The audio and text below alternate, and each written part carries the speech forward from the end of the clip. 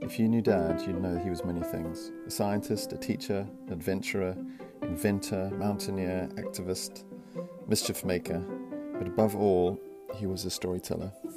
These are a selection of my favourites that we recorded in 2013 just before he died. They're a small snippet of a remarkable life. I hope you enjoy them.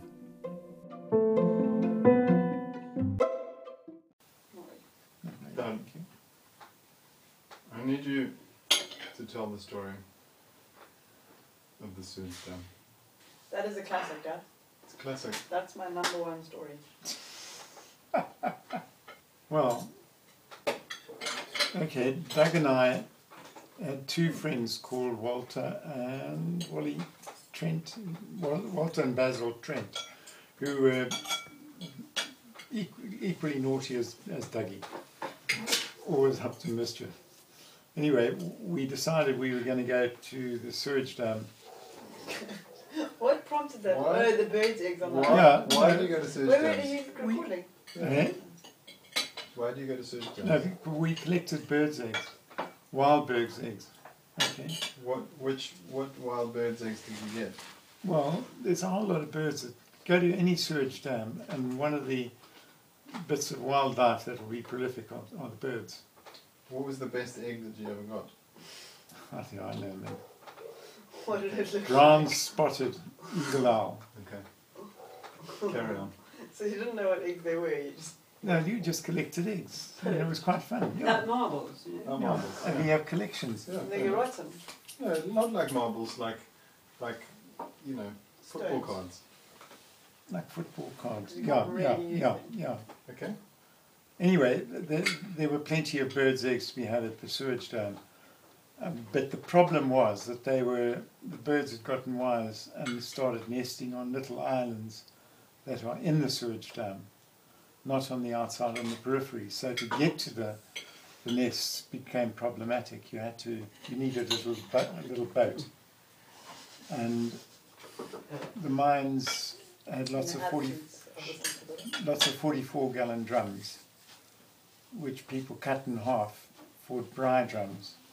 Okay, and we secured 2 of these before they punched holes into them.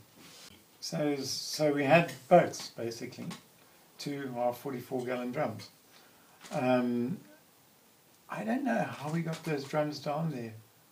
Anyway, they were kept down at the sewage dam. So we get to this dam, and it's quite big. I would say the dam itself was probably about from here to Avenue de Mist Wow. and back. That is good. Make it into a circle. So it was quite big, Yeah. with little islands dotted in it. And on the little islands, little piles of sticks with the birds sitting on them. Dollar signs in your eyes. Dollar signs in your eyes. And okay, Brian, and around the whole island was a layer of poo, this thick. Darling. You know, it kind of collects all around the edges, so there wasn't even a break where you could launch your boat. You had to push your way through the poo. Okay, Brian, you go first. No, Had you ever paddled on the dam before? never. Never paddled in a boat before. Have we heard this before? But not only that, I'd learned to swim about 6 weeks before, and in the Welcome swimming pool. And How old were you? oh gosh, I must have been about 9, 10.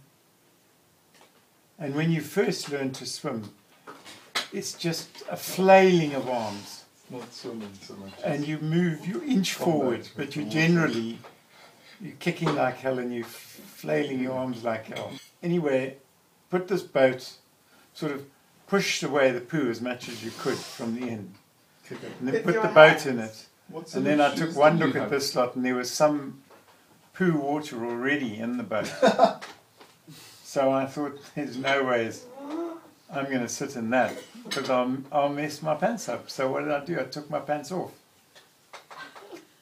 pulled my pants and underpants off and left them on the I side. get embroidered every time we hear it. Yeah. So you were stalkers. So I was starkest from the bottom down.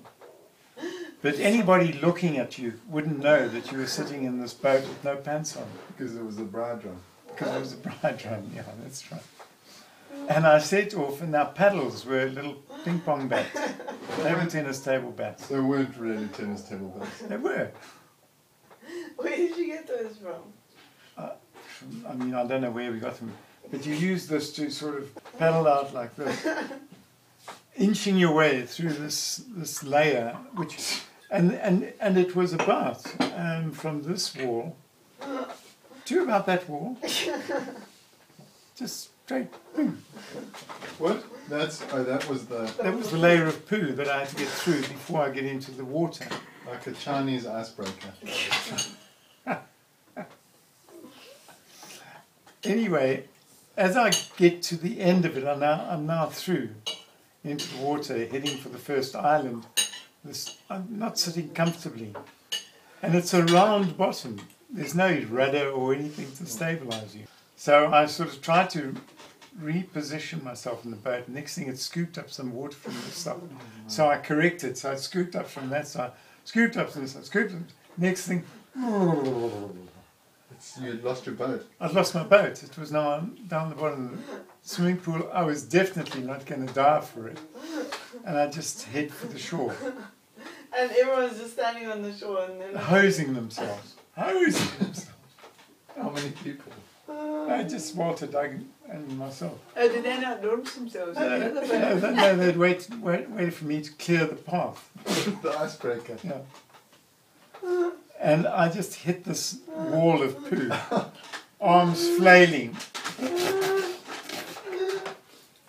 Yeah. and got through to the other side. Just absolutely covered from head to toe in poo. At least your pants weren't dirty. Yeah, but at least my pants weren't dirty. But not actually, because now the issue is how do we get home? Because we had come 2 bicycles, each one lifting. So they decided, no, they all 3 of them will sit Well, on it's one supposed to be bike. Doug and 2 others. Hmm? Doug and 2 others. Yeah, Doug and 2 others were on one bike, and I was left to ride the other bike home. Well, I wasn't going to ride home with bare bum, so I put my pants on. And when we got home, they just put me on the front lawn and just hosed me down. Did your mother see? No, she didn't. We went to the Did trees. you even know? Well, we might have told her at some point. No, I've written that up. Go I and, know you wouldn't have known. there's no embroidery.